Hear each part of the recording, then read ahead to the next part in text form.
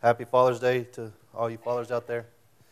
I had a couple of ladies walk by the office this morning when I was in there and say Happy Father's Day, and it's very hard not to say you too. We get in that habit, you know. So I want to start off talking about this prayer walk that's Tuesday. It's going to be at 7 o'clock at the courthouse. And we're going to meet there, and then we're going to spread out all through town. And man, my hope is that every member of every church in this community will have the boldness and the courage to show up, and we can spread out and we can hit every spot in this town and hit all the city limit signs, and we can take back authority over this community, and we can rebuke Satan from this community, and we can rebuke sin from this community. And this is a spiritual battle. I mean, like Lurleen was saying earlier, that she's seen some of the most vile things she's ever seen in her life happening right now. But there are Christians that are standing up. There are Christians that are going out and saying, you know, enough's enough. And I know it's going to be hot Tuesday. It's supposed to be 107 degrees. And, man, don't let that stop us from going out and saying, God, we're here. God, we're ready to fight. God, this is a battle that we're willing to fight, and that we will stand up and we will declare your name in this community, and we will rebuke Satan from this community, and we will take authority back to this community. So I encourage you all to show up Tuesday night, 7 o'clock. Share it on Facebook. Text all your friends. The more people we got praying, the more prayer that covers this town. So that's all I got about that. So I know on Mother's Day, I didn't really give a traditional Mother's Day service because that's just not who I am. But it's Father's Day, and I believe that fathers have a very important role to play in raising kids up to be Christians. Not that we're better than women. My wife does a lot of things at the house that I'm thankful for that I don't have to do. So don't think for any second that I'm saying that we're better than them, but we just have a very important role. So will you please stand? We are going to read Ephesians chapter 6, verses 1 through 4. It says, "Children, obey your parents in the Lord, for this is right. Honor your father and mother, which is the first commandment with promise, that it may be well with you and you may live long on the earth. And you, fathers, do not provoke your children to wrath, but bring them up in the training and admonition of the Lord." Will you pray with me? Father God, we thank you for this day. We thank you that we just have the freedom just to come and to worship you. Father, I pray that this message will just resonate into the hearts of all the fathers here, Father. Father, I ask that you'll just be with me, remove me from the situation, Father, and just let your words flow through me. Father, I love you and I praise you. I ask things in Jesus' name. Amen. So please be seated.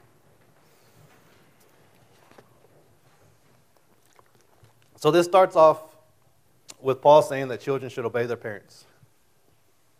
That's the way it should be, right? Amen. Amen. That's what I want to hear. If children would just do what they were supposed to do, our jobs as parents would be so much easier. Life would be so much happier, and the household would just be a wonderful place to be. That's probably what God thinks about me sometimes. Man, if this boy would just do what he's supposed to, his life would be so much better. But for some reason, we as humans like to learn things the hard way. And that's especially true when it comes to our children. See, the world is constantly pushing on them. Peer pressure is just coming down on them. And the harder we try to raise good Christian children, the harder the world comes after them. So when Paul says children should obey their parents, we rejoice. You hear that, kids? It's in the Bible. Y'all got to listen to us. Amen. And if Paul would have just stopped right there and went on to another subject, that would have been perfectly fine, right? But he didn't. The next thing he says is to us fathers. Ephesians 6:4, "And you, fathers, do not provoke your children to wrath, but bring them up in training and admonition of the Lord." So if we do a quick little history lesson about when Paul said this, we can see how powerful of a statement this is. See, fathers back then had absolute power over their families. When a baby was born into a Roman family, the baby would be brought out and laid in front of the father. If the father picked up the baby was accepted. If the father didn't pick up the baby, it was rejected. And then it would either be sold, given away, or left to die. You see, fathers had the legal right to kill a kid or kill their own kid. So when Paul writes this statement, he's showing how bold he is and how harsh the treatment of a child is wrong. You see, he says the same things in Colossians 3:21. Fathers, do not provoke your children, lest they become discouraged. See, I grew up in a home where you did what you were told and you didn't ask questions.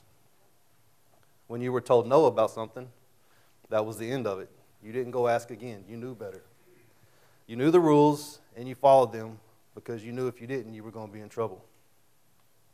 Like most people growing up when I did, we had a healthy fear of our fathers. We didn't want to make him mad because we knew what would happen. So when my kids do something that they shouldn't do, it really makes me upset, and I don't always handle it in a Christ-like manner. But in order to not provoke, that is a hard word this morning. In order to not provoke our children to anger, we must have our own anger under control. And this is something that I struggle with. Honestly, it seems like sometimes these kids do things that they know they're not supposed to just to make me mad. Amen, right? Especially when we have company around. Then they really think they can push the limit. They think maybe I can get away with it because we got people over here. And you tell them over and over and over, and they just keep on doing it. And that really gets me upset sometimes. And now I can understand if they don't know any better, but when I've already told them to quit doing it, not to do it, stop doing it, and they just continue to do it, I get mad. And they're about to feel the wrath of my anger. But man, I'm glad God doesn't do me like that. You know, I make the same mistakes over and over and over. And even though I should receive his wrath, he just keeps loving and forgiving me. And that's how we should be as dads. Forgiving, loving, and leading. Our jobs as fathers is to be leaders in our homes. We are to love as Christ loved the church, and we are to forgive as our Heavenly Father forgave us. And we are to lead our kids to Christ. See, we live in a society nowadays that pushes for the mother to be the primary parent in the home. There are an astonishing amount of children being born to single mothers. The divorce rate is through the roof, and most of the time the kids stay with the mom. But even for the families that do stay together, the father often works so many hours that he leaves the child raising to the mother. See, sometimes we need to remember that just because we're present doesn't mean we're involved. Just because we're there doesn't mean we're engaged. See, when I was growing up, my dad worked as a farmer and a rancher. And he missed out on a lot of the stuff I did. A lot of the school events, a lot of sports, and many times he even missed out on holidays. So when I grew up and I had kids of my own, I followed in his footsteps, and I missed out on a lot of opportunities to be there for them because I put my job first. See, we as men, we feel like our primary job is to be the breadwinner of our home. We work long hours just to make money to pay the bills, and we try to justify it by saying we're supporting our family. But our kids need us to be involved in their lives. They need us to be part of their lives. See, we can't be passive. We have to be the fathers that God's called us to be. So I'm going to tell you all a story about a man named Eli. Y'all may have heard of him. He was a priest in Israel many, many years ago. See, he was a good man, and there's no record of any terrible sin in his life. He didn't drink. He didn't steal, cheat, or lie. He never divorced his wife. He never committed adultery or abused his children. And old Eli, man, he loved the Lord. He had such a deep love for the ark of God, which symbolizes the presence of God, that when the ark was carried into battle, he feared for it. And when he heard that the ark had been captured, he fell off his chair, broke his neck, resulting in his death. See, right to his death, this man cared about the things of the Lord. But yet Eli failed, both as a priest and as a father. You see, he knew God, and God still pronounced judgment upon him and his descendants. Why is that? Because Eli knew the sins of his sons and did not address them. 1 Samuel 3:13 says, "For I have told him that I will judge his house forever for the iniquity which he knows, because his sons made themselves vile, and he did not restrain them. You see, Eli not only tolerated his son's sins, he also participated in them. He ate many of the portions of the sacrifice that was intended for the Lord. See, Eli was a good man, but he was passive when it came to his sons. Yes, the Bible does say that he rebuked them, but it wasn't until people started talking, and it was more of a, now boys, you shouldn't be doing these things. People are starting to talk about y'all. But he didn't have a problem addressing other people's sins. When Eli thought Hannah was drunk at the door of the tabernacle, he scolded her. But when his own sons were committing adultery at the door of the tabernacle, it wasn't until worshipers came complaining that Eli came out with his weak, now boys, you shouldn't be doing that. You see, anytime a person, especially a father, grows soft on the obedience to the Word of God and just starts playing the religion game, our kids know what's going on. And nothing can corrupt our kids more than seeing a parent who has a form of religion but relacks the reality with God. Men, dads, if we don't assume responsibility for shepherding our families, God will hold us accountable. But this is not an impossible task. We lead our kids to Christ through our example. We teach them the importance of reading the Bible and praying at a young age. And we correct them when they're wrong. We support them in their activities, and we be a part of their lives. The fathers being absent from home or just not being involved in the kids' lives is against God's natural design for families. The Bible says that for this reason a man will leave his father and mother and will be joined with his wife, and the two shall become flesh. And it says, what God has joined together, let no man separate. See, God's design is for man and woman, husband and wife, father and mother, to raise children together. And the effects of children growing up without fathers is devastating. Children whose fathers are not present in their lives are 70% more likely to abuse drugs and alcohol. 75% of high school dropouts come from fatherless homes. 85% of teens that are locked up come from fatherless homes. 63% of all teen suicides and 90% of runaways come from fatherless homes. And teenage girls that come from a fatherless home are 7 times more likely of getting pregnant in high school. And the list just goes on and on and on. It talks about poverty level, obesity, lower grades. See, fathers, the impact that we have on our children is very important.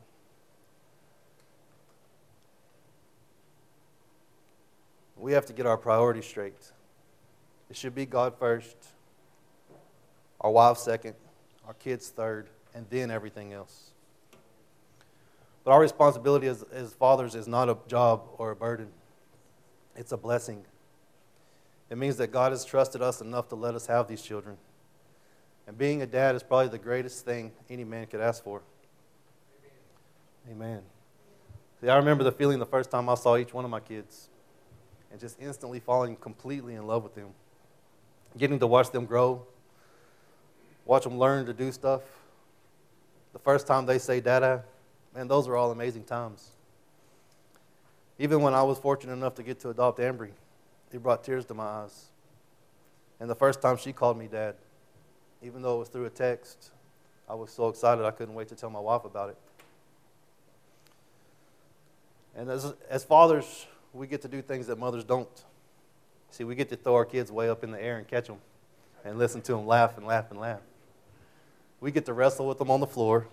We get to teach them to play sports. We get to teach them to shoot guns. We get to teach them to drive because we're more chilled and relaxed than the mothers are. We get to do the things that if the mother was around wouldn't happen.